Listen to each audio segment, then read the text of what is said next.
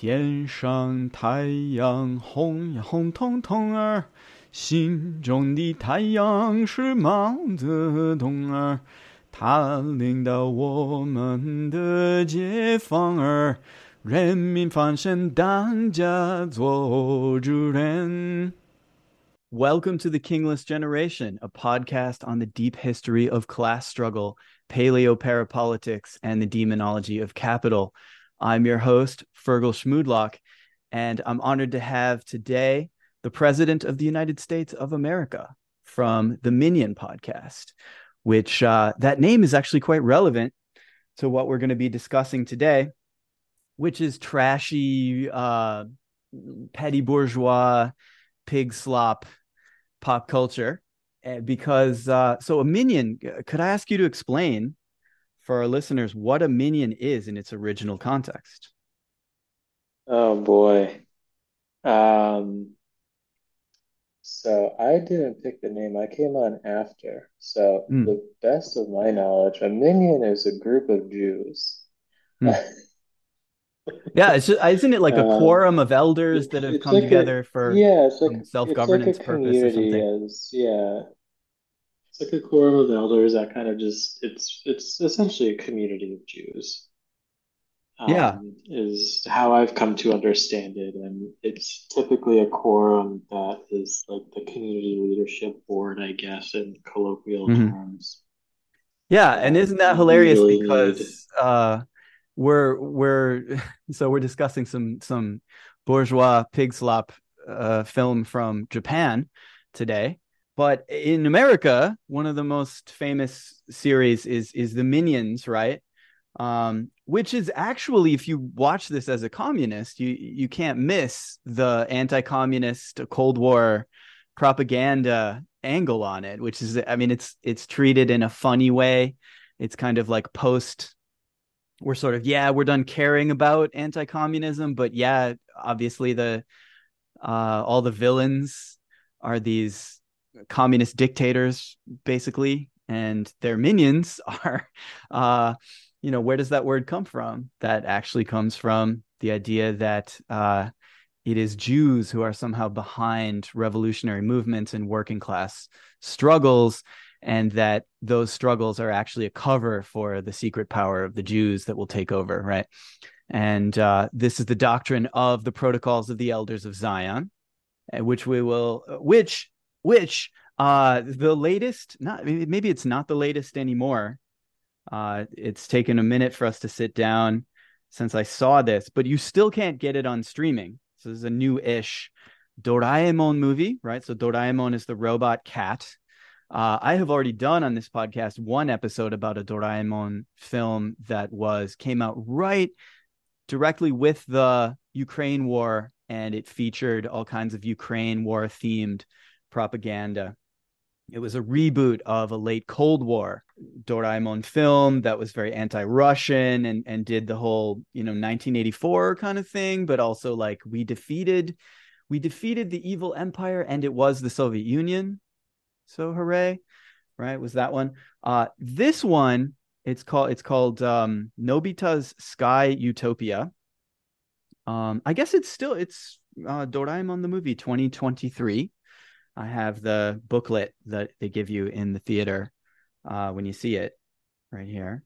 But the basic thesis of this film, just to get my thesis out here real quick, is the protocols of the elders of Zion, but maybe minus the Jewish part, maybe without too much emphasis on it.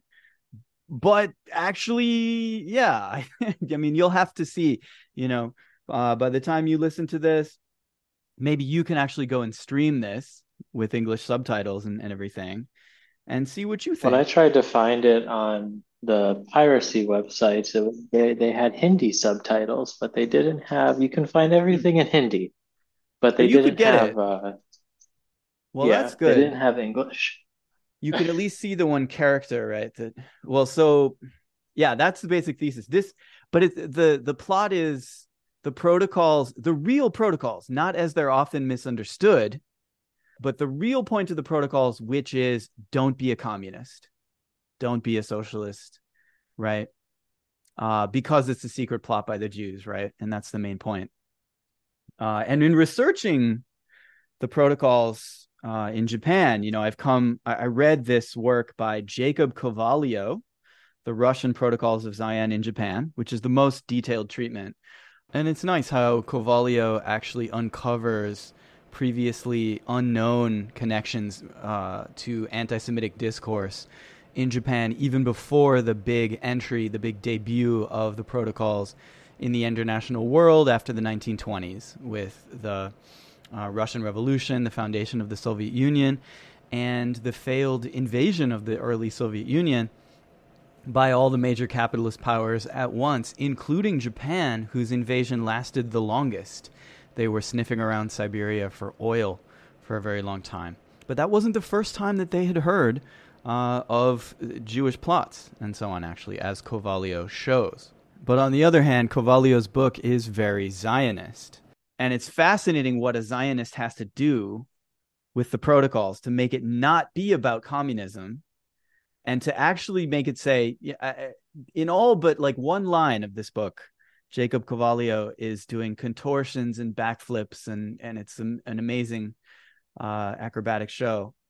But trying to say that the protocols, really what it says is, don't found the state of Israel, because it'll be so strong, it'll just destroy everybody, and it'll rule the world. Rather than, don't be a communist because it's a secret Jewish plot, right? So here are the specific citations on that. From page 9 of Kovalio, we have his main theory that he actually does put it under the name of another scholar called Cesare de Michaelis, who depicts the protocols as, quote, a Russian parody of Theodor Herzl's Judenstaat, the Jewish State, which is an 1896 pamphlet in German urging the formal renewal of Jewish nationhood according to international law, and with the support of the major powers as an antidote to anti-Semitism, carried out on the thematic framework of the rabbi's speech in the textual style of Joly's dialogue in reaction to the 1901 Fifth Zionist Congress.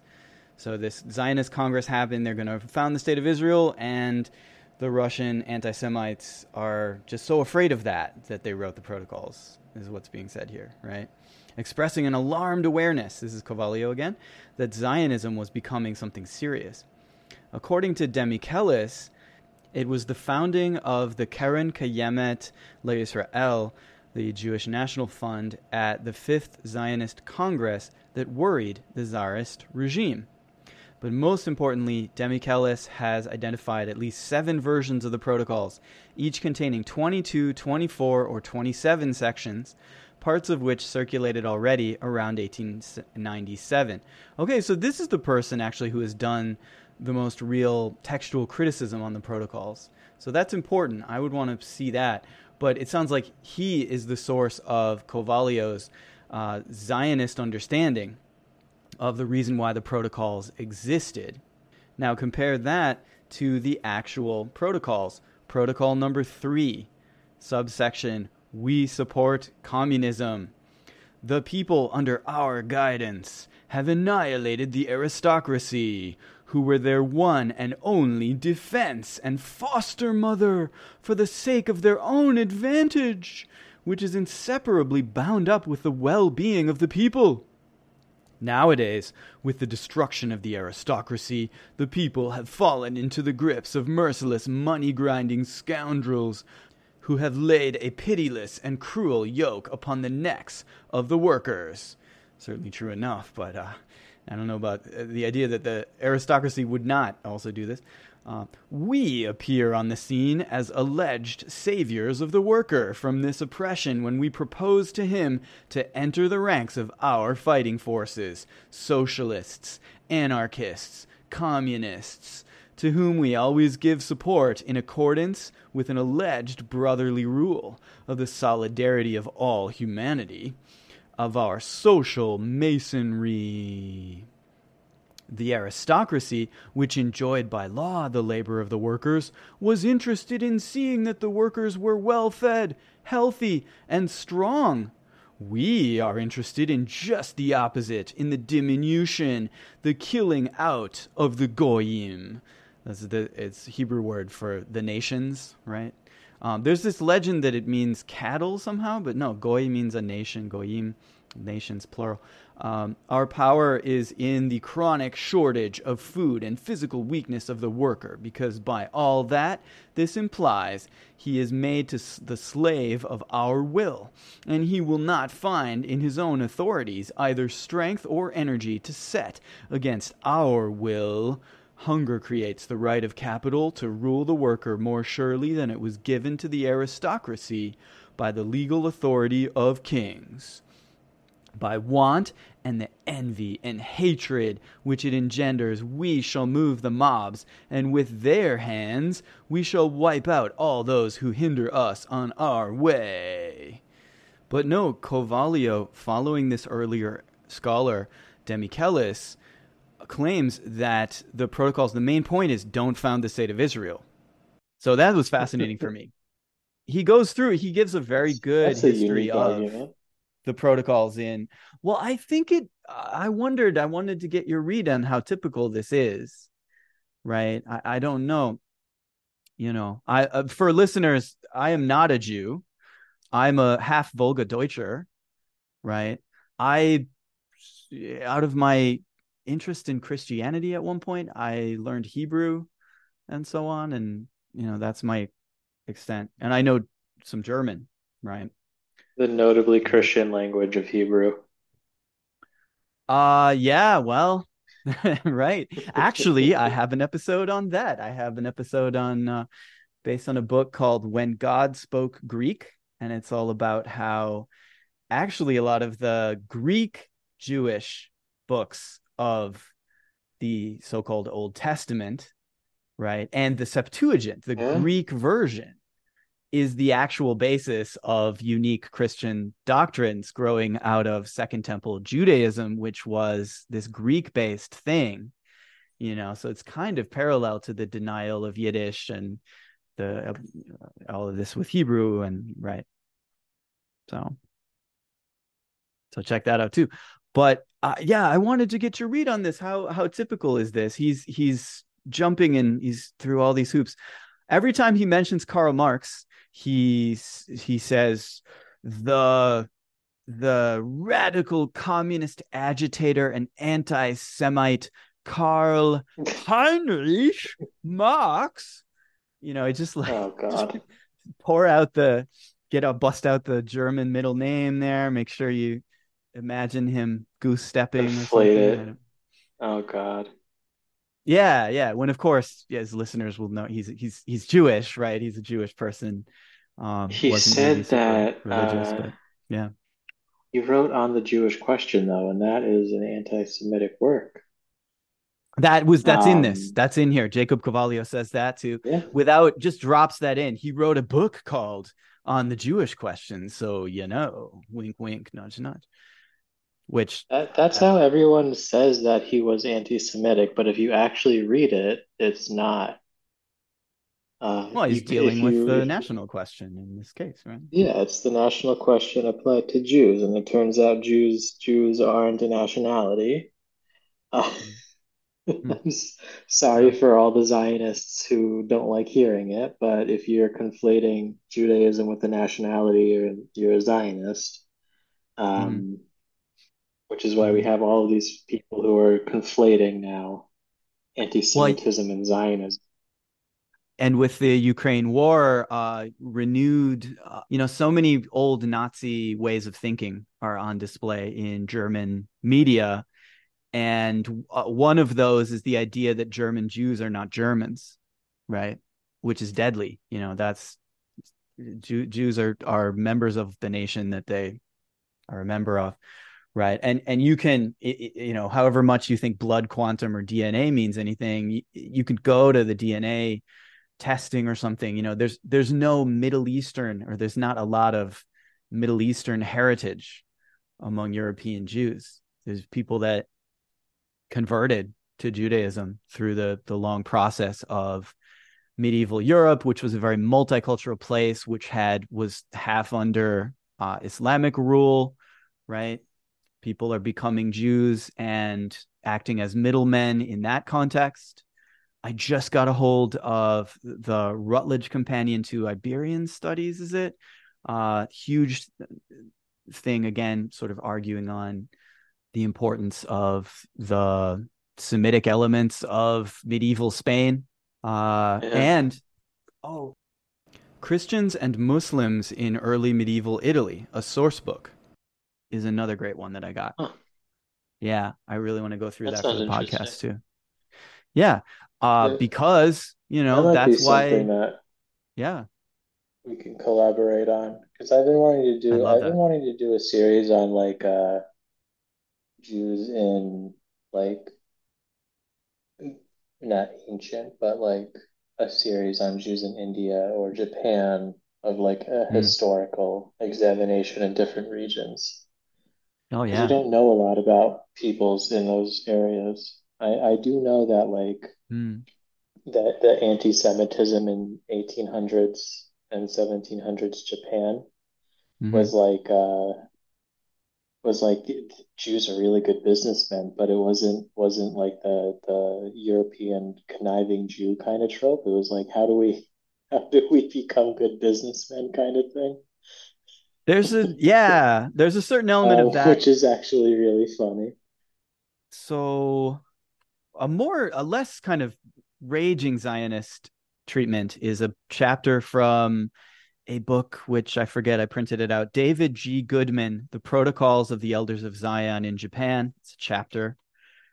Here it is. It's from the book The Global Impact of the Protocols of the Elders of Zion, edited by Esther Webman or Webman, right? Page 163. Here we go. The figure that I was thinking of. Paradoxically, in the post-war period, some of the pre-war proponents of the protocols used their promotion of its theories to prove their credentials as, quote, friends of the Jews. So the theories of the protocols. Foremost among these was Inuzuka Koreshige, a Navy captain during the war who, between 1940 and 1942, was in charge of the more than 20,000 Jewish refugees living in Shanghai. So he was like, saving the Jewish refugees, right? Japan did not famously comply with Nazi German requests to persecute Jews, right? But he's a big protocols fan, actually, the guy who was in charge of that. So he has this. That, however, is very common, in fact. There's a whole chapter in this book as well. I wish I had read more of it, actually, and I'm going to read the rest of it now. There's a whole chapter about that phenomenon as a transnational phenomenon of kind of like philo-Semitic anti-Semites. Maybe chiefly a lot of Christians, right? A lot of like Christian Zionists, because they want Zion. They want Zion to reemerge as a prerequisite to Jesus coming back, and so on. These guys. So Inuzuka, he was selected for this position of like taking care of the Jewish refugees because he had authored numerous tracts based on the protocols, arguing the extraordinary power of the Jews, and as a consequence was regarded as an expert on Jewish affairs. Rather than exterminate them, as the Germans advocated, however, Inuzuka argued that Japan should befriend the Jews and exploit their supposed awesome power for the benefit of the Japanese Empire. Among other things, Inuzuka co-authored a memorandum coined the Fugu Plan, and there's an entire monograph called the Fugu Plan, which is about this. And it proposed that Japan create a Jewish homeland for the Jews in East Asia in order to avail itself of Jewish capital and expertise.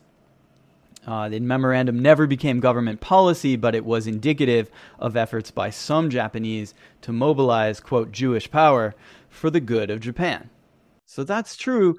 At the same time, what I found, I actually read the Protocols of the Elders of Zion, or the version I could find anyway. And that's another interesting thing. What version are you reading for this episode? And I was struck by the way that the text itself is pretty ambivalent.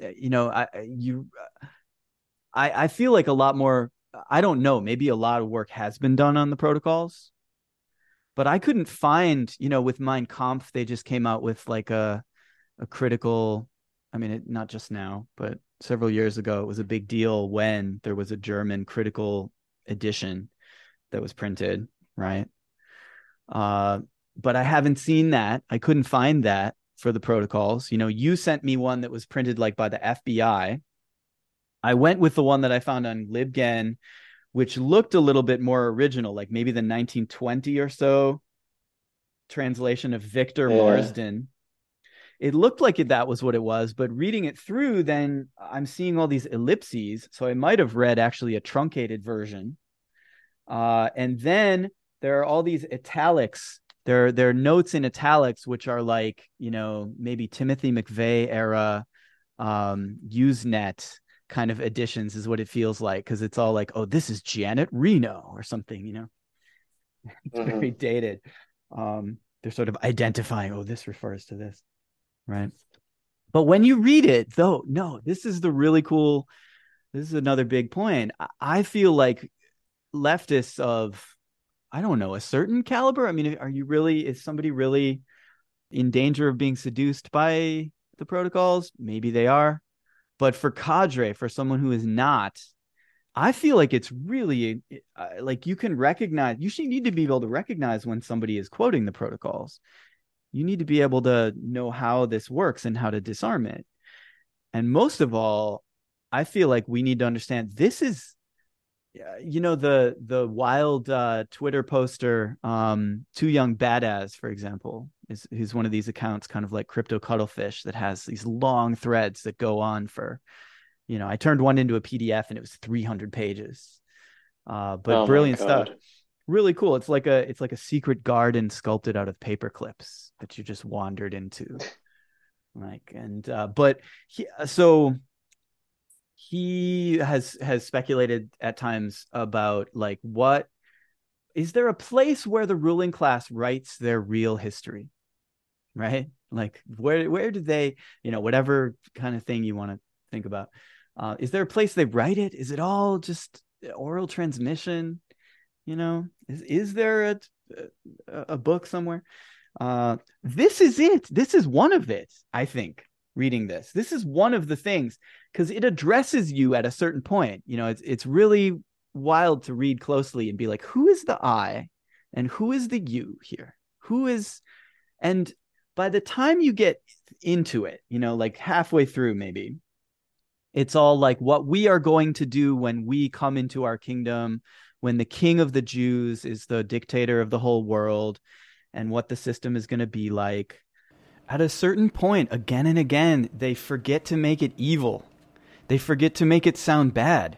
It's like they're literally just straight up recommending, yeah, this is what we need to do, you and I. We bourgeois, actually, when the mask of the Jew slips off.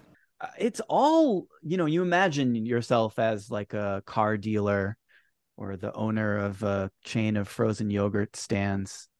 You're a petty bourgeois subject or something reading the protocols. And think about it. That is exactly who reads the protocols, and nobody else. Certainly not all of it. Uh, how are you really going to be reading this? You're going to be thinking, oh, this is what they do. This is what we have to do. We have to do that too. Oh, they manipulate the media. They create controlled opposition. They pretend to, they create opposing viewpoints that are nonsense and put them out in the media, get people arguing about meaningless stuff that doesn't mean anything. We need to do that. Oh, that's great. That's great. Good stuff. Jew, I guess, like, or is that what they think? Or I think at a certain level they realize that this mask of the Jew is really just a little masquerade for the low level members of the ruling class. Only in the first couple chapters do they bother with that, saying, yeah, our plot is to turn everyone into communists and socialists and fighting for the working class, and then on this pretext we will take over. But the voice there is hard right. There is nothing but might and power in human society, and everyone must grab power and rule. You can imagine these people reading this. Oh yes, this is our doctrine. This is our, it's like that's their Bible, maybe, is the way that's what I kept thinking reading it. What do you think? It's also very pro monarchist. Yeah. Yeah, they keep There's not a saying, "Oh, smack of the one thing that could save the peoples of Europe from us is their monarchy." there's not even a smack of like British constitutional monarchy. It's just like absolutism Yeah, throughout. well, the Um, when you get into the layers of like our rule, what our rule looks like, there is more of like, yeah, we give everyone the illusion of totally participating in everything. There's the scene of like when there's a group of people around the monarch in public, the monarch must appear in public all the time. The king of the Jews, I think, at the end of our plan, will appear in public and everyone will see him all the time. There'll be no security around him. You know, no one could imagine that anyone would attack the monarch. But actually, all the people around him are plainclothes plants. It's all, you know, security officers who look like ordinary people. But when an ordinary person comes with a letter for the king, they come with a letter, they come with a petition, something they want to say. Uh, with the greatest solicitude, the fake ordinary people, plainclothes officers around the monarch must take that and hand it and make the greatest show of handing it to him. And he sees everything so that anyone who experiences anything bad must think in their heart, oh, if only the king knew of this, then, you know, the only problem is just that he doesn't know about it. And that, I mean, that does remind you of some of the worst stories about Stalin. People were, that was their psychology of the cult of personality. And that's a bad direction that takes you in, isn't it? Actually, no, this is Fergal from the future. I remember what this was. This was not about Stalin. That is a fake memory implanted in me by the Anglo American anti communist propaganda complex. This is about Mao, and this is from a talk that I attended by Frank de Cotter about his book. He gave a talk at my university back around 2010, it would have been when this book came out. This book is famous, notorious for one misquote that somebody was confronting him about. Would it have been Dongping Han, the author of The Unknown Cultural Revolution? I don't remember. Decotter quoted, cherry picked a couple words out of a speech by Mao Zedong, where he was accusing some capitalists of you want to starve half of our people. Is that you're saying it's better to starve half of our people? It was in a quote. It was presented rhetorically in this way, and Decotter just quotes him as saying, it is better to let half of the people die so that the other half can eat their fill. As he literally said that, which is totally disingenuous, totally fake.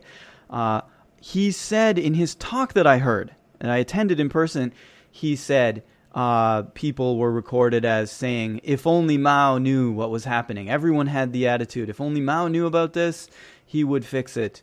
And that's exactly what the protocols says. We're going to cultivate that sort of consciousness in our people when we, the Jews, take over. So if that would mean, if what Decotter says that everyone thought about Mao, if only Mao knew about this, cannot be substantiated from the historical record, does that mean that Decotter consciously or unconsciously lifted that from the protocols? Has he ever read the protocols of the Elders of Zion? Does he believe they're real? There are many questions. I have so many questions.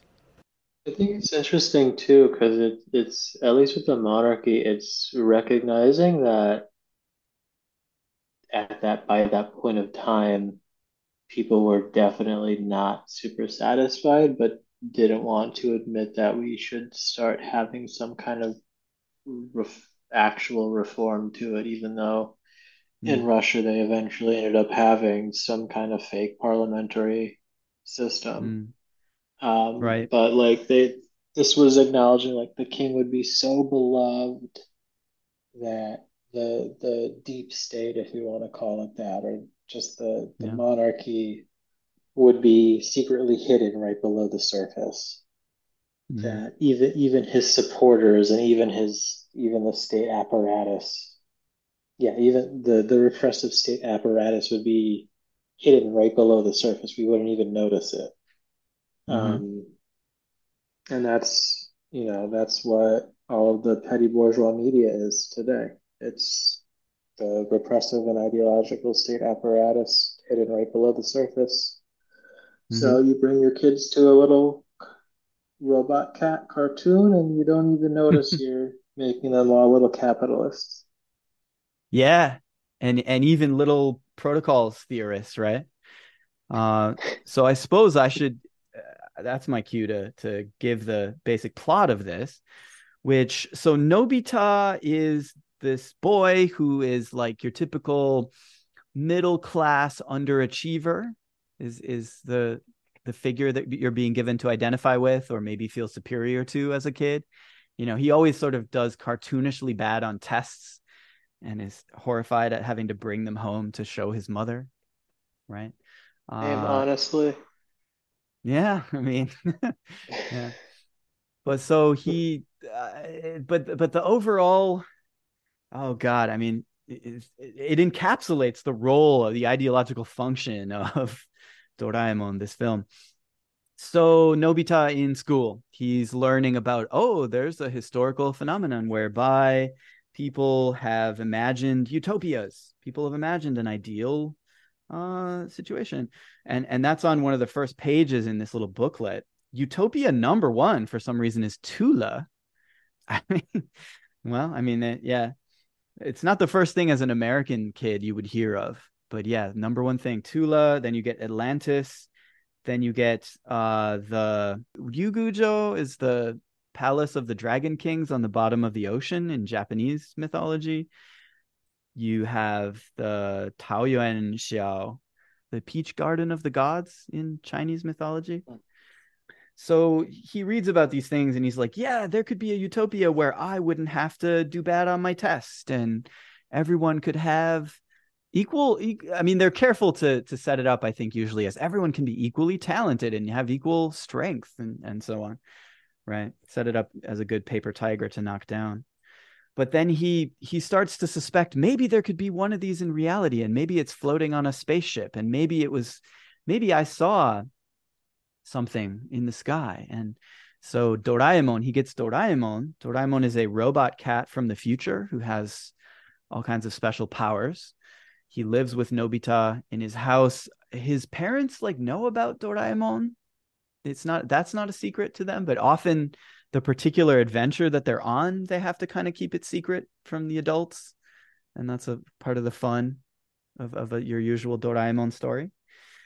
So Doraemon gets researching with his special tools, and he realized, oh, there were apparitions of a utopian community floating in the sky at these various times in history. What if that was real?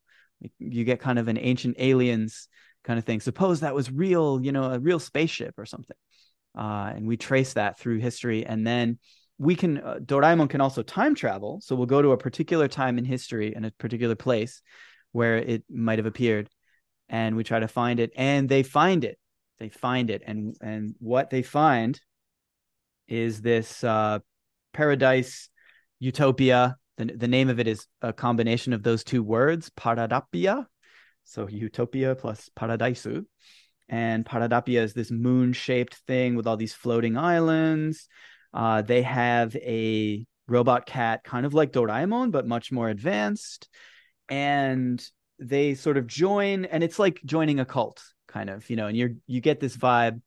And this would be one way to read this film that was a little more blue pilled, would be like, oh, the Unification Church has been in the news since the Abe assassination, and people are aware about the danger of cults.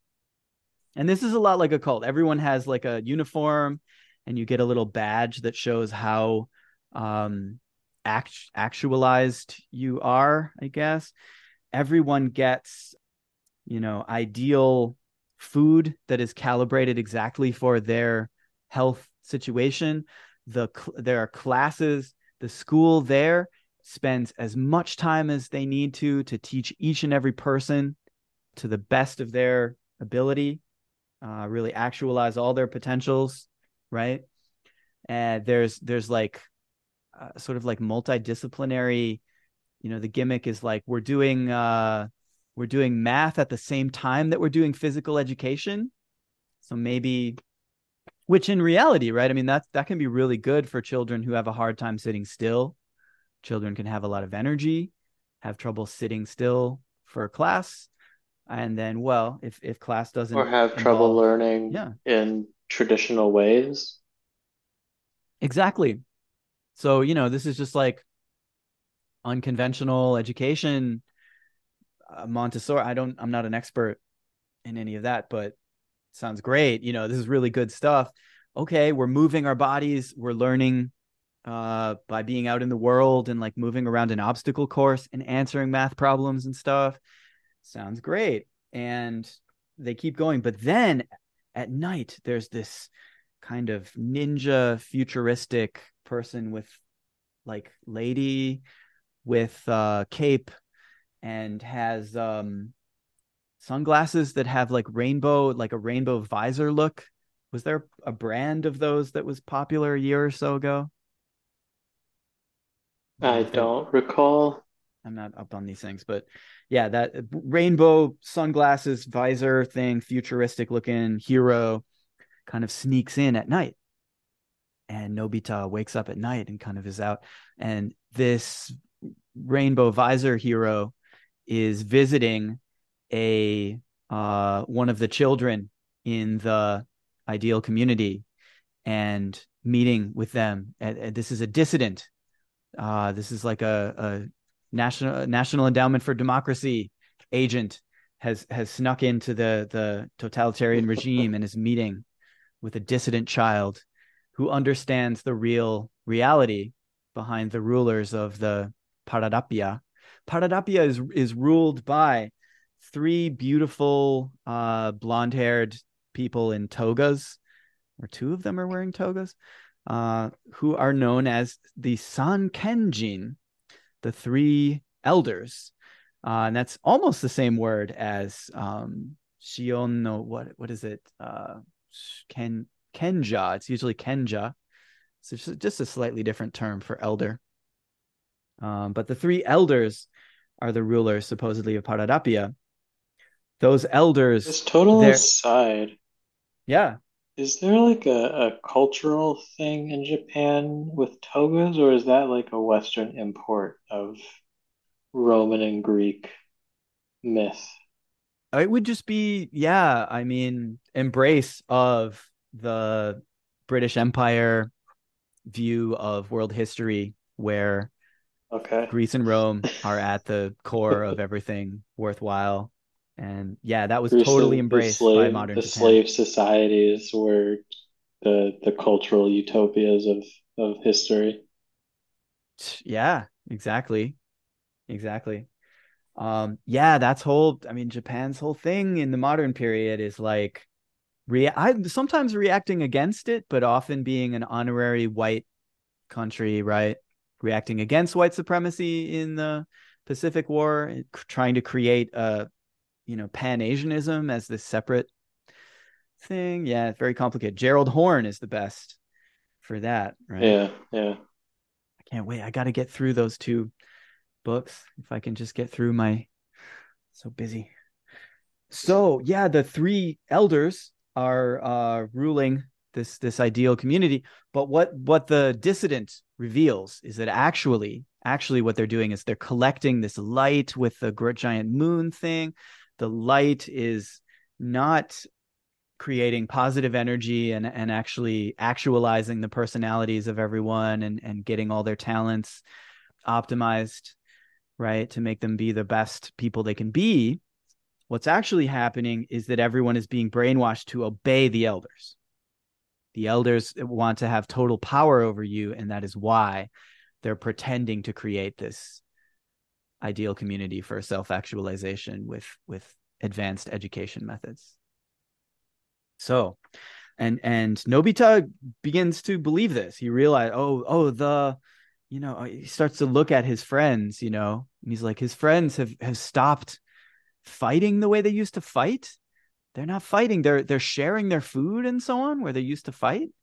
Oh, but that's not that's not like them. That's not my friends were selfish, and I, that was cute or something, or that was, I can identify with that or something. But now they have this robotic, like, oh yes, I will share my food with you. And it's very we're supposed to hate that. We're supposed to think, oh, that's not real, that's not good, right? Supposed to be a militant war culture. Yeah, exactly. Dominate the slaves. And if you are one of the lower middle class drones, you must simply accept your place. You know, you just try harder. Oh God. I mean, this is good timing because I actually got subjected to another family movie time that I can't talk about with my family without being super annoying. Uh just recently, which was oh God, this is a whole different one. Crayon Shinchan, which is more kind of comedy focused, but it's the same kind of salary man, with a housewife mother and the little boy. It's more surreal and kind of, zany slapstick comedy, always breaking the fourth wall. The writing is a lot like 30 Rock, actually. The whole 30 Rock thing is almost like taken from anime, like more comedy focused anime is always sort of like, they'll suddenly say something in Kansai dialect, like Western dialect, and they'll be like, "Why did you just say Mhm. something in Kansai dialect?" Well, it's because this part of the exposition of the plot always gets boring, and I thought I wanted to put in something a little bit funny to pass the time, that sort of thing. Very early 2000s. Yeah, yeah. So, but oh my God, this one I just saw, the new one that just came out. It's about a frustrated youth who becomes sort of revolutionary. Maybe he wears like a tattered black flannel and over a bright red shirt, and he gets hit by a star that contains all the negative energy, all kinds of negative ESP psychic powers that he gets. So he becomes a giant monster, and Crayon Shinchan has to defeat him basically. And the ending of the movie is like, yes, you were trodden down by this world that, this whole Crayon Shinchan mythology is all about a nuclear family, post-war picket fence kind of salaryman and housewife thing, right? That's the whole franchise. But they're sort of acknowledging, yeah, there's actually no more salarymen. Everybody's an Uber driver. There's been, since the 90s, total, they call it the employment ice age, where none of the young people have gotten jobs. And still, corporate Japan operates on this philosophy of that is like almost caste based. Your fate at the end of university, the first job you get a job, then you can keep getting jobs and you can advance through the ranks. But if you didn't get a job, the drawbridge, the ladder is pulled up. The few sort of bullshit, very much David Graeber bullshit jobs, office jobs that still exist Hmm. are, tightly guarded, right? So the I mean, ending, that's the what it's ending like of in this movie, academia. academia is fucking yeah, That's one of the that's why I'm worst. in a postdoc. Yeah. Oh yeah, I wanted to talk with you about that. So brief interlude. Congratulations. Wie geht's dir in Ashkenaz, or is it somewhere in Europe, is it? Yeah, I did the most praxis an American could do. I did Uh-huh. land back and went back to Europe. Uh, Perfect. Grab that German land, if it's Germany, especially.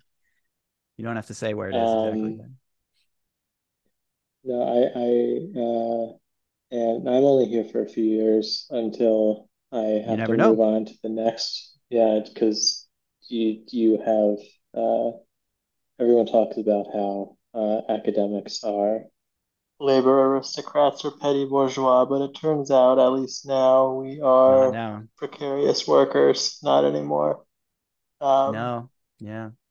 so yeah, I am in a postdoc because Mhm. apparently even after you spend 8 years just in grad school, It's true. yeah, spending at least a decade in school Yeah. to get a PhD and then Mhm. not have any job security and then have to go for another few years to essentially do an internship, a glorified internship is what it is. That's what a Mm-hmm. postdoc is. Yep. Yep. You go work on a for a established professor who got a grant to hire someone, Yeah. but didn't get enough money to hire someone permanently. So you Mm-hmm. go there as an intern essentially, and you go do research for them. And then when you're done, it looks good on Yeah. your CV. So then you can hopefully get a job somewhere. But Right. because it's academia, you don't really get a choice of what college you get to apply to. I mean, you don't really get a choice about what job you get to apply to anyway. Yeah, there's Yeah. only so many universities in a given city.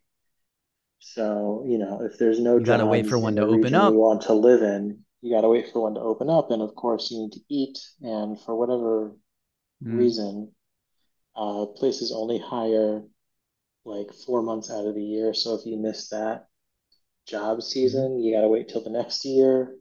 So you pretty much just have to take whatever job you get and then wait a Mm. few more years after that because it looks bad if you apply to another job a year later and all of that nonsense. So Right. Oh, it's yeah. And then you have to hope that there it's isn't an inside horrible. candidate at these places because it often turns out there Oh was, yeah. and you didn't have a chance And they won't anyway tell to waste you. all your time. Oh yeah. No, just oh God. I was just updating my CV myself. I have shared on the Discord that I mean I can't share any details probably. I'm under a pseudonym, but like still. You listeners will know that I am fine, but like even if you're fine, let's just say your partner might still need to get a permanent position. And that can Oh factor yeah. into possibilities of you still having to figure out something. So Or that's you might have to split up the family, or they might mm-hmm. say we can find something, but that'll take a year or two when the funding can go around, or we won't Mm. have anything. Yeah. Yeah. Or So might have to scramble here. yeah, Um, and so I'm glad that you found something for now and you've done a little bit of land back. I hope that it's permanent. I hope you can find something permanent. we'll see. Fingers crossed. Prayers up, mantras out. Thank you. So we're at this in this utopia, right? And we're suspecting it might be a plot. And sure enough, the climax, or no, I was gonna say with Cran Shinchan, the whole climax of that Cran Shinchan thing is like, we admit, oh yes, actually there are no more salary men, but just do your best. And there's this whole chorus like to the revolutionary, to the frustrated youth character who did turn into a monster, but he decides to not be a monster. And I'm not gonna be work shy.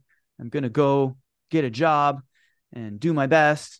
And there's this whole chorus of all the characters of the nuclear family, post-war nuclear family of Cran Shinchan saying, do your best. And that's this big inspiring moment. But oh God, it falls so flat. And similarly with this one, Nobita's Sky Utopia, the protocols of the elders of Zion of Doraemon. The ending, we build to the ending, and sure enough, it turns out the elders are all just robots. They're automata, like Disneyland. And under them, controlling them, suddenly pops up the final boss, who is known as Dr. Ray, like a ray of light, because his machine collects rays of light, and that's how he brainwashes people. That's the thing. And you can debate. This is the thing that I was not able to get a picture to show Prez. I didn't have the presence of mind when I was watching it the one time to get out my phone and take a bootleg picture of Dr. Ray. So you can debate about how Jewy you think he is. I don't know, but I I think pretty much. I don't know. He's your yeah, he's your Japanese kind of mad scientist figure. Big nose, big ears, and wild hair and everything. And he's pulling the levers and he's the man behind the curtain, right? That they have to defeat at the end. But they finally defeat him, and it's a happy ending, and so on. And they go back to their daily life with the heartwarming lesson that we should never try to make a better world, and we should always just accept our place, because anybody who tries to, for example, educate every member of society, give people equal opportunities to develop their talents and promote human flourishing. Obviously, they're some kind of great scheme, some kind of great plot to just control you and rule you, and you need to reject it. Better So, things are not possible. better things are not possible. Just keep on keeping on is the message of this one as well.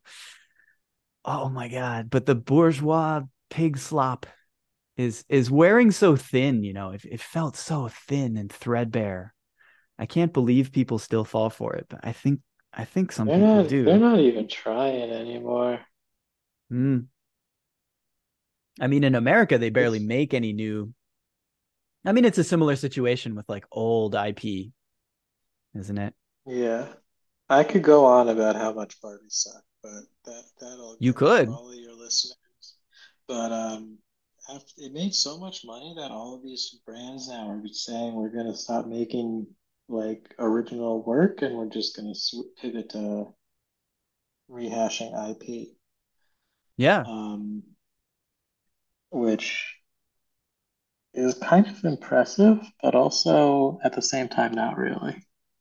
Mm. Especially with all of these writer strikes and trying to extract as much money as possible from these workers. Hmm. Yeah, Because how exactly many people that do you really too. have to pay? Oh, yeah. How real do you think AI even is? Either, this mask of automation. It's revealed again and again to be like, oh, they just are trying to squeeze the I wages don't think down, it's going to do anything useful in terms of writing. I think it might right? be good at I doing hope not. outlines of basic stuff, but I think for like very complex things you know, this is going to sound pretentious, but Yeah. but like writing a basic outline script for a reality show or a basic outline script for one of the million uh, academic papers on why political polarization in the US keeps happening is not going to be difficult for AI. But No. writing like a movie script for a very complex film or a very complex theoretical piece is not going to happen for a very long time. Coming out Um, with an actual creative idea and executing it, yeah, something that's really revolutionary, that really changes the way people look at the world. Remember when, and there was a time when they had a good system set up to harvest those things from the creative members of the public, and turn that into a the amazing Wurlitzer. It's the name of the book about Cold War pop culture, right? To keep everybody in line. And they were good at that. But now what they're doing, I guess I'm thinking of like, this is like Verso books level stuff, but I used to read like Hito Steyerl has a book called Duty Free Art. Um, New Dark Age by James Bridle, is it?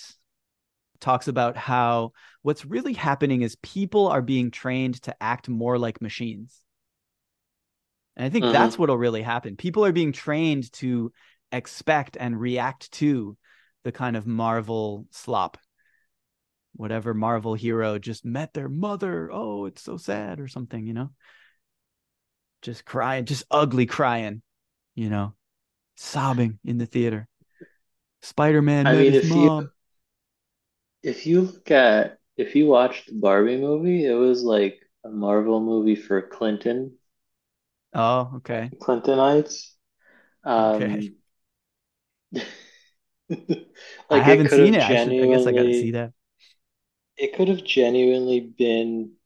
I was more disappointed than I was mad when I watched it, and then getting into arguments with people made me mad about it. Mm, Um, like the cast was there. Greta Gerwig is a very good writer and director. hmm. Everything was there, Yeah. but it was like it was made in a lab for all of the Hillary Clinton supporters. Mm-hmm. Um, because it was the same like I'm putting together a team kind of thing, Uh-huh. but instead of like doing a cameo of like 2 seconds of like fucking Paul Rudd as Ant-Man, seeing him for a half second before cutting to another person, it was like a weird cutaway gag of a border wall. Oh. um, so like some of the jokes were good, Uh, but they kept repeating them because it went on for like 2 hours and some minutes when it could have really been an hour and a half uh-huh. because we as a society will not go back. We won't return to tradition of 90-minute movies. Yes. Um, Too short but attention like, spans. But there's I got to be a know. break though. I feel like I have to feel optimistic at that. I'm just going to choose that as the upaya, the expedient means. It is the most advantageous thing for me to believe because it's a kind of tensions, revolutionary tensions are heightening, isn't it? In that they're choosing that they would choose to try to gamble to make everybody that culturally dumb, and that's what they're betting on. I think it's that they want, I think it's two things. I think it's that they want to make so much money. And, Mm. you know, what's a better way to make so much money than to have everything tie into itself? Mm. Right, right. Right. Yeah, this started with Star Wars I, in some ways, right? yeah, We'll make the I Ewoks into haven't little cute watched. bear guys so that we can sell the toys of them. Oh God, that was very smart. Like there was, Yeah. I saw someone tweet that like they were watching a Marvel show with their parents and they had to explain a scene in the show about why someone showed up after they had died like 4 movies ago because Mm. they've been paying attention to all of the shows and movies, but their parents like watched one movie 6 years ago and have no idea what's been happening.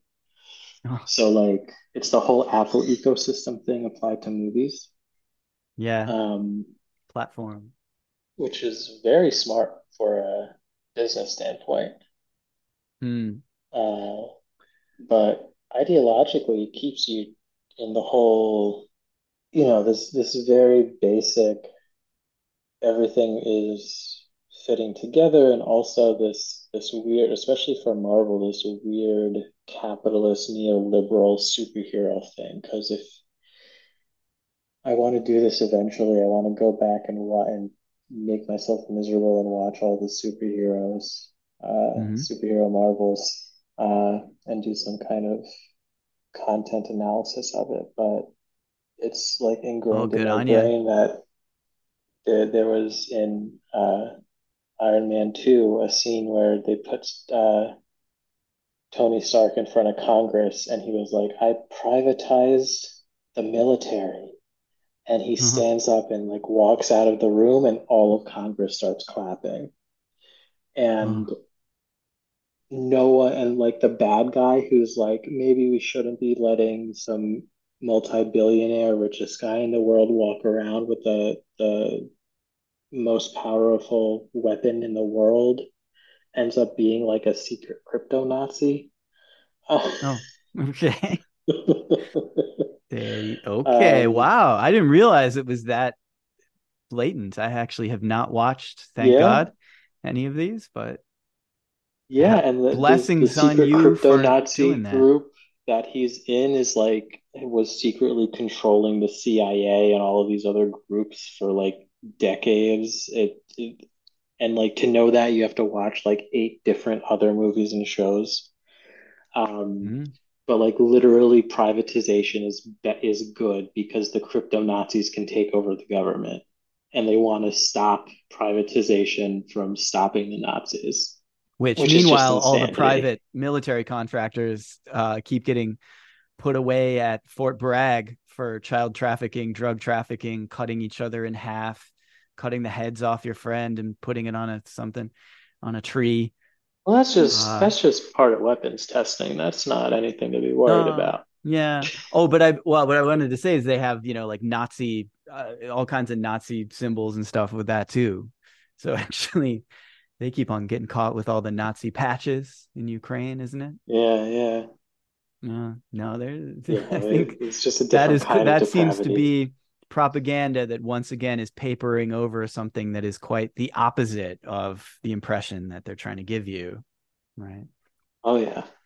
But I wonder if can you find a similar thing then? I'm blown away by this aspect of the protocols though, actually reading them, the way that they have this double voice, right? Because there is the propaganda story. Yes, the Jews are using socialism as a tool to take over the world, but they catch there's these funny moments where they just like the mask really slips off and it's just like they keep talking about like basically they forget to make everything sound evil enough.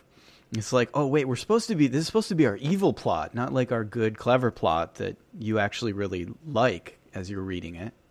When we come into our kingdom, we're going to do this and that, but we don't want to do too much of that. You got it like this way, but you get this, and then it's going to be too much like that. And so we actually want to have this check and this balance to it, right? Because otherwise it would be unstable.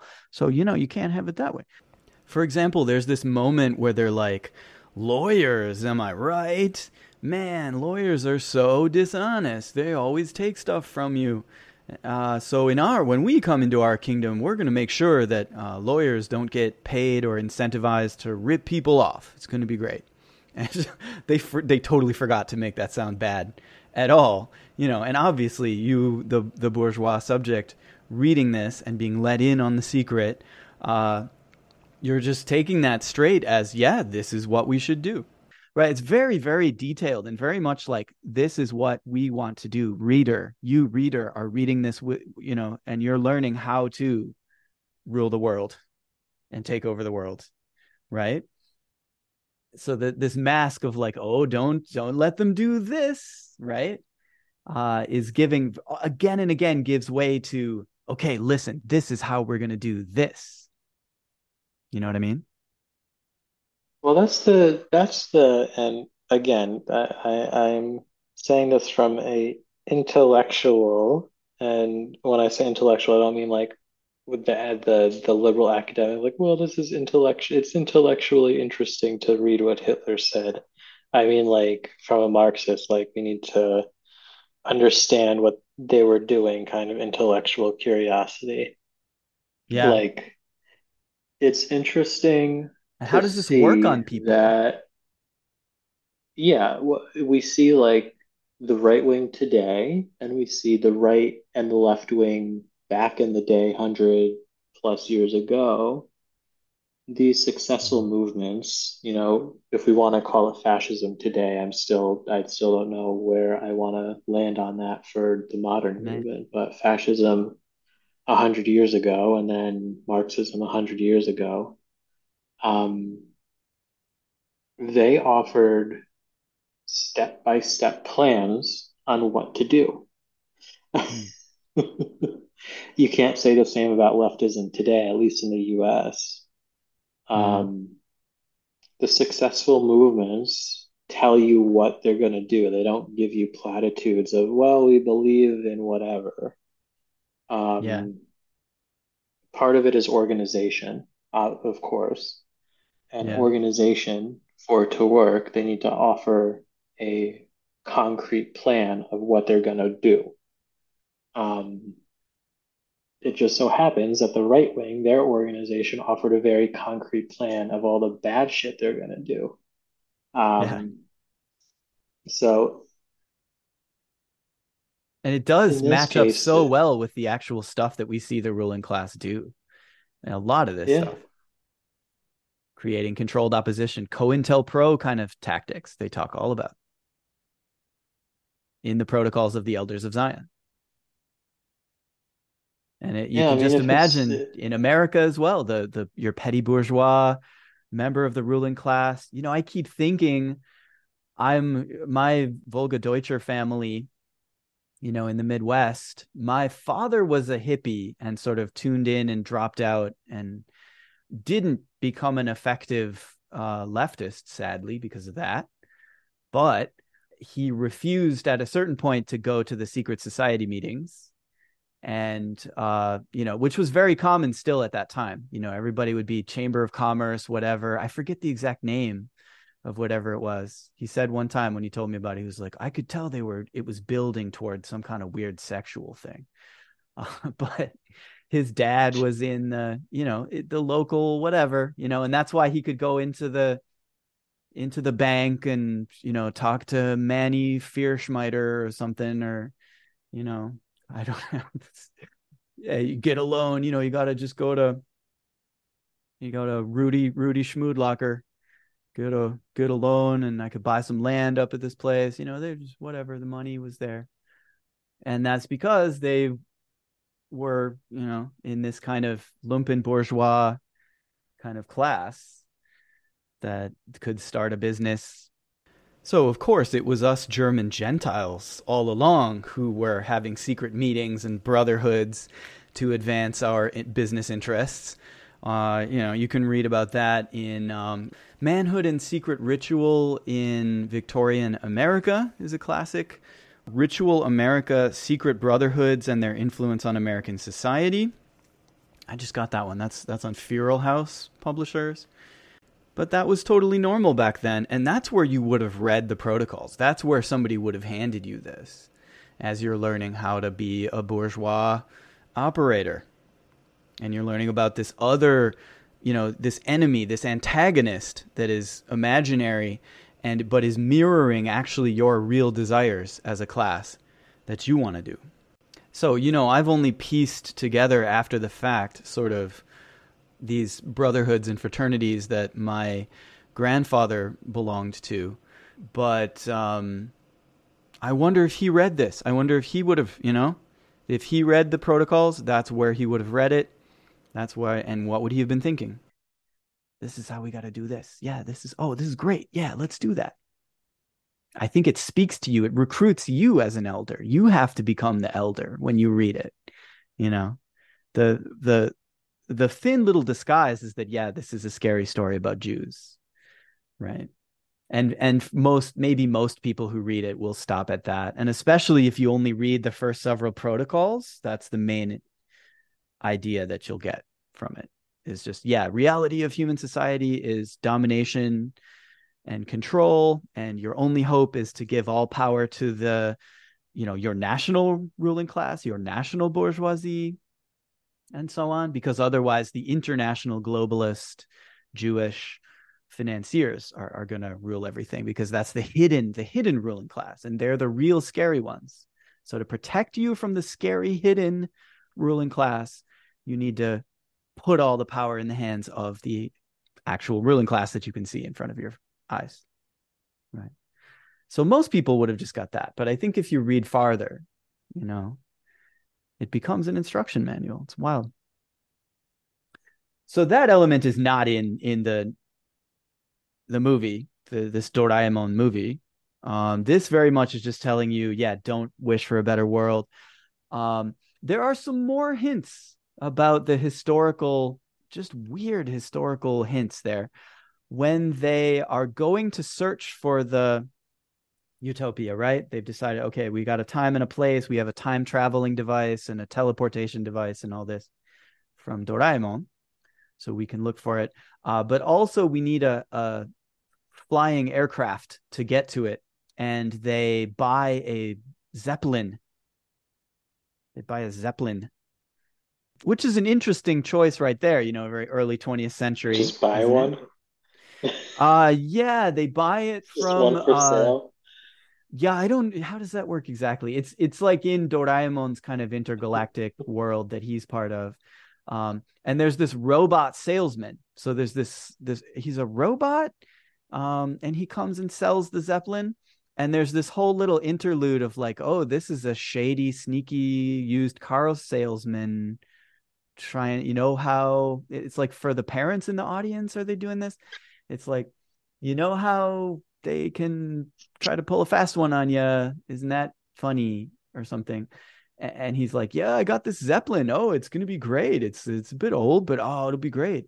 And then when he gets the payment, he's like, oh, thanks for giving me that. I'm so glad I was able to foist this on you. And Doraemon tries to ask some more questions about it or something. He's like, no questions. Oh, I got your money. Okay, bye bye.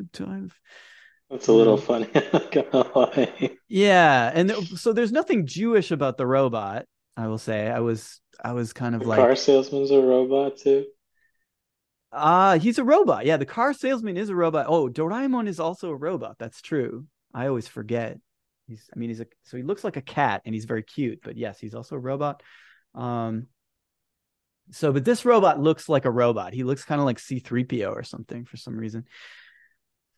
So there's that note. That note is in there. It's like, okay. Looking back, especially given the turns that it took later. And then the Zeppelin, they get into the Zeppelin, and inside the Zeppelin, for some reason, is a replica of an early, this is what they actually say is an early 20th century German village for some reason. Hmm. The previous owner liked it this way Mm-hmm. or something. He So was an it's all appreciator of the early 20th century German culture. yeah. Nobody's like out. There's no German people in it. There's nobody's like dancing around in lederhosen, but it's Just really like 1920s Bavaria.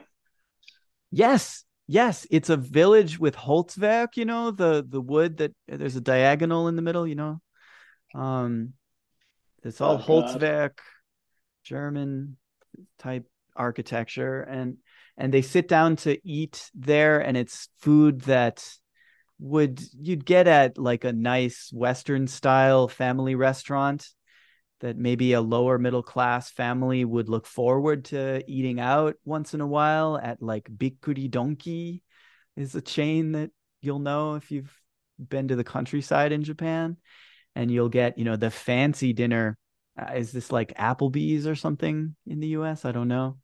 The fancy dinner that you'll get, it'll be on a little skillet, and it has, broccoli and beans and carrots and peas and a hamburger hamburger steak. You know this? It's a hamburger, like Salisbury steak. It's like a hamburger in beef gravy that's meant to be eaten with a knife and fork. Nothing real Huh. German about that, but that is it for your average Japanese person. That's like, oh, Western food. That's what they get in the fake German village. There's like a German Potemkin village that's magically made small and stuffed into the Zeppelin somehow. This happens a lot in Doraemon. He had like big worlds can be sort of uh, kept in smaller ones, and there are machines to change your size to go into, like, enter a toy set and become one of the toys or something like this. Happens a lot. So again, there's these. I, I think it's an open question, and it'd be interesting to hear your thoughts if you ever actually see it. Uh, but it's an open question how anti-Semitic it is. But it definitely is communicating very effectively the core of the actual message of the protocols, which so interestingly, this piece by Jacob Cavallo, right? The Russian Protocols of Zion in Japan, works so hard to hide the actual message of the protocols, and make it be more about, don't be a Zionist and don't found the state of Israel, right? Because it'll just be so strong. It'll rule the world and control everything.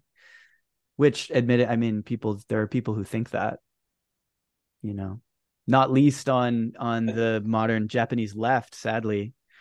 If you can call it, I mean, yeah, just it's so sad, Japanese Twitter, because the only people willing to question kind of Anglo-American platitudes and question capitalism and so on are also like anti-trans, and half of them talk a lot about the Zionists, and they don't mean Zionist in the way that you would mean Zionist, someone who is a nationalist and right, supports the Yeah. colonial state of Israel and so on.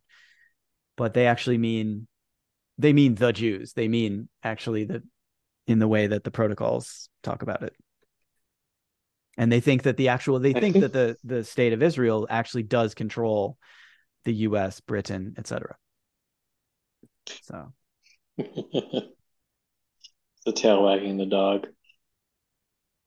exactly. I mean, I think I've said on this podcast before, I think it's very interesting to compare Japan with the state of Israel. You know, Japan as it currently exists was refounded after the war about the same time, and it fulfills for Anglo-American imperialism much the same functions in its respective part of the globe. Well, no, that's a fun one to think about. I think you could develop that quite a bit. Hmm. So Yeah. there you have it. I mean, that's my run through this film here. Thank you so much for lending me your ears so that I don't have to talk the ears off of my family about this. I can just I was able to put up with the hours of bourgeois pig slop in peace. When your kids No. get a little older, I'm sure you're going to subject them to your rantings much more.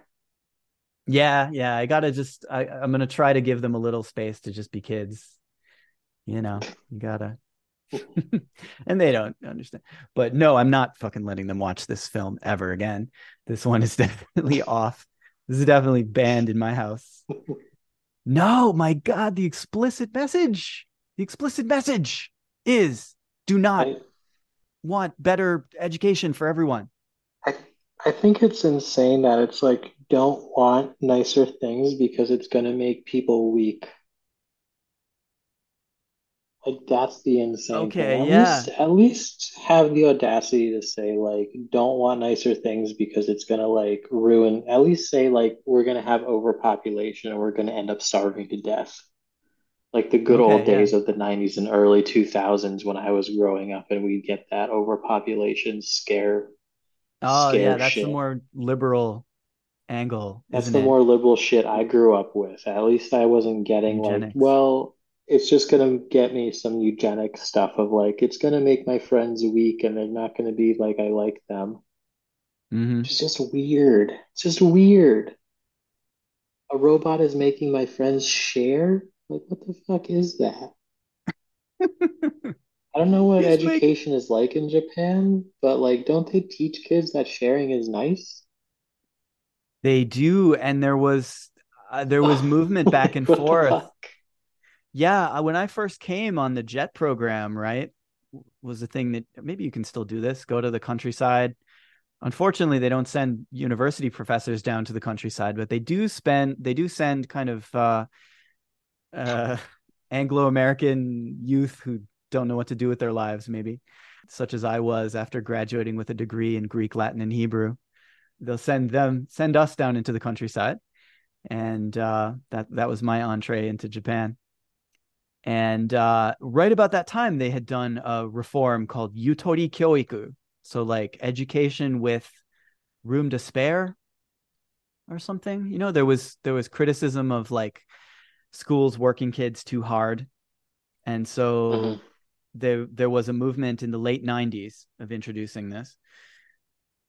And it was wonderful actually. The elementary school education that I got to give is very much focused on how to be a whole human being, how to make friends, how to be nice to people, right? How to make things fair, how to make sure everyone can develop, no matter if they're disabled, no matter what kind of disadvantages they might have in their background.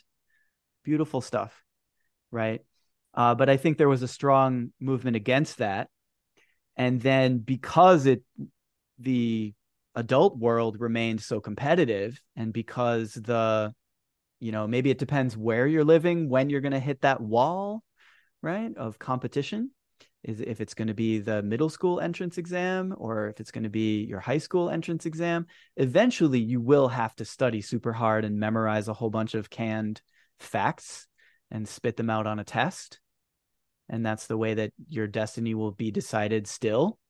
So even if you get this wonderful humanistic education in elementary school, you could still be fucked. And so then the growth of these cram schools after school, cram schools like Kumon is the most famous one, and that's even spread to America, of course. So listeners will know this.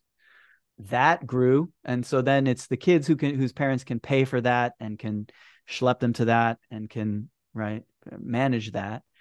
They will learn all that extra stuff. They'll actually get through the whole elementary curriculum in the first year or two of elementary school, right? They'll learn on the kanji much faster. I mean, this is the same. We're doing this too. You're supposed to kind of have to. I don't know. I keep trying to sort of put the brakes on it a little bit, but it's wild to see. And then the elementary school that my own kids go to now has been hollowed out in a weird way. It feels hollow in a weird way because they are like low stakes or something. It's almost like it's not your real, at this point in Tokyo anyway, it's not what most people are actually relying on for education anyway. So it's this weird kind of in between kind of daycare and whatever. I mean, half of why schools existed in the post-war bourgeois, class compromise is as a daycare facility. We saw that during COVID, right? All of this, are we going to not have that daycare facility anymore? And that was the main reason why schools had to stay open and so on, regardless of anybody's health. So, bunch of wild stuff. But yes, indeed, I think the propaganda engines are working hard to drill in the message. But I hope the cracks are showing, right? So shrilly, this message of don't want a better world, don't wish for a better world, don't try for a better world. It's just so strange. Yeah, isn't it? This is right now still what's streaming is maybe the Ukraine war one has the Ukraine war one is now available in the rental shop. Is what I saw. I tried to get this in the rental shop, but you still can't get it. They still are trying to sell you the $60 Blu-ray. Yeah, not going to do that. But it'll make its way around to streaming. So excellent example of the dark, sinister bourgeois propaganda that lies under the surface of anime, as it does in all bourgeois media. The ideas of the ruling class are, in any society, the ruling ideas.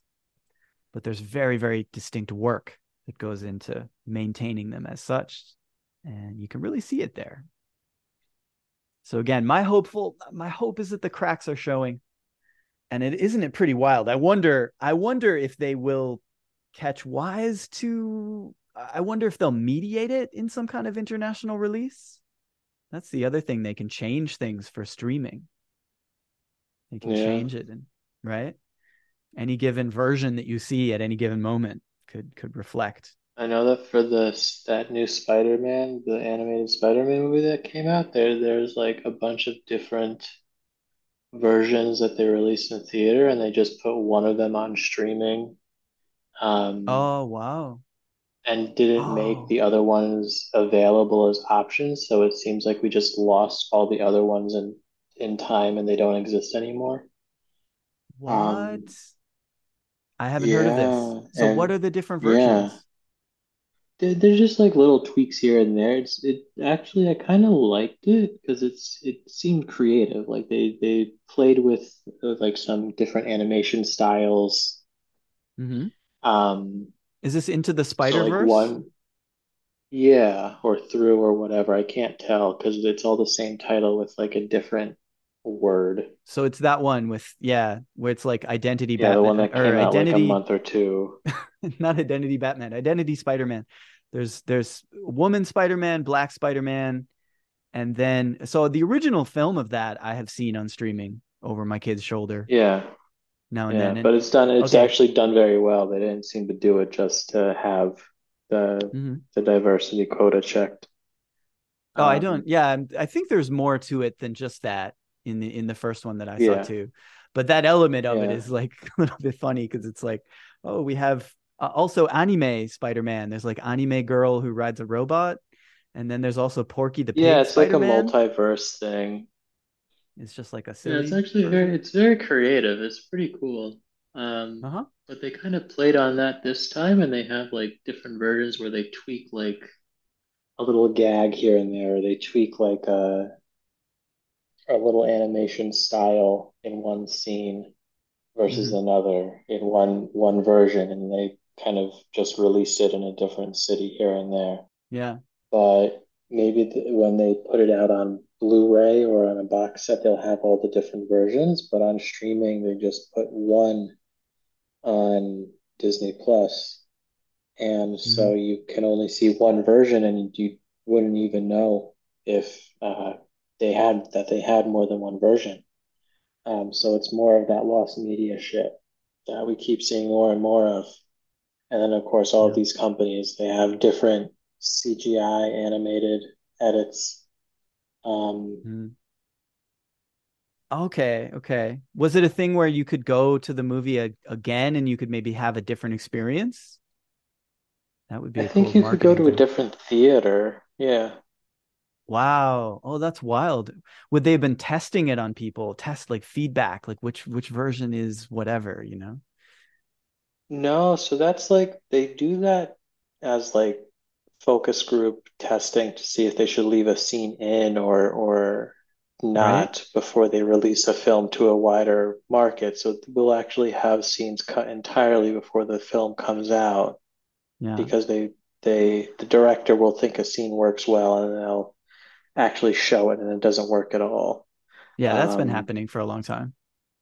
yeah, But the that's idea of common. like But diff this, multiply versions actually in the theatrical release and within the same country, for a long time it was like, oh, look at how they're making a different version to please China because Hollywood is yeah, actually yeah, mostly making money from the Chinese releases and stuff. yeah. So this is expanding. No, Huh. this seemed like it was a creative thing rather Yeah. than a censorship thing. Yeah.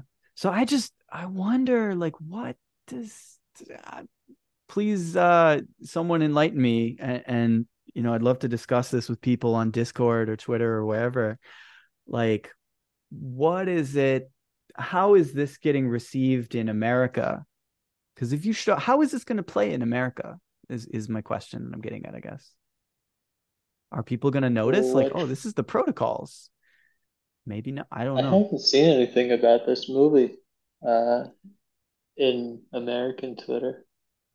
I wonder if there are similar plots in actual all kinds of other things, and maybe it's something that has been done in an American kids movie too. I mean, it sounds like the basic message of the actual protocols that you shouldn't be a communist and you shouldn't try to make a better world is something that bourgeois propaganda, surely has been weaving into all kinds of stories for a long time, surely. But I Oh, just I'm felt like, sure. yeah, I just felt like this is so blatant and just on the nose, right? Just exactly what. It seems like very overt. Well, so check it out. Thank you so much, Prez. I'm so glad we got to sit down. Congratulations again on your Yeah, new situation. I'm glad thank we have you. a slightly more friendly time difference here in some ways. Yeah, I yeah, used to have to keep you up uh, late nights, but now I can just get you up early in the morning. So a yeah. little easier. It'll be a little easier going forward. Brilliant. All right. Well, let's keep in touch. You're welcome back anytime to discuss anything you'd like to discuss. I love your ideas about these Yeah, historical projects too. yeah. We can talk more about that. I'm going to take a little vacation, so I just finished. Oh, I just submitted my dissertation yesterday. oh, I didn't So realize the I'm going to timing take a was like little. that. Yeah, I Congratulations. defended earlier this Oh my month, but God. I finished all the paperwork yesterday. Um, Right. but Okay. I caught you right I'm going to then. take a little vacation. later this month, and then after that we can set up our little Perfect. schedule for doing the history stuff. Well deserved. Yeah, let's get into the Mediterranean history maybe. That sounds really Yeah, cool. yeah, that sounds good. Brilliant. All right. Well, I'm Fergal Schmoodlock, and I have anointed you with the anointing of the kingless generation. 悩み続けた日々がまるで嘘のように忘れられる時が来るまで心閉じたまま暮らしてゆこう遠くで汽笛を聞きながら何もいいことがなかったこの街で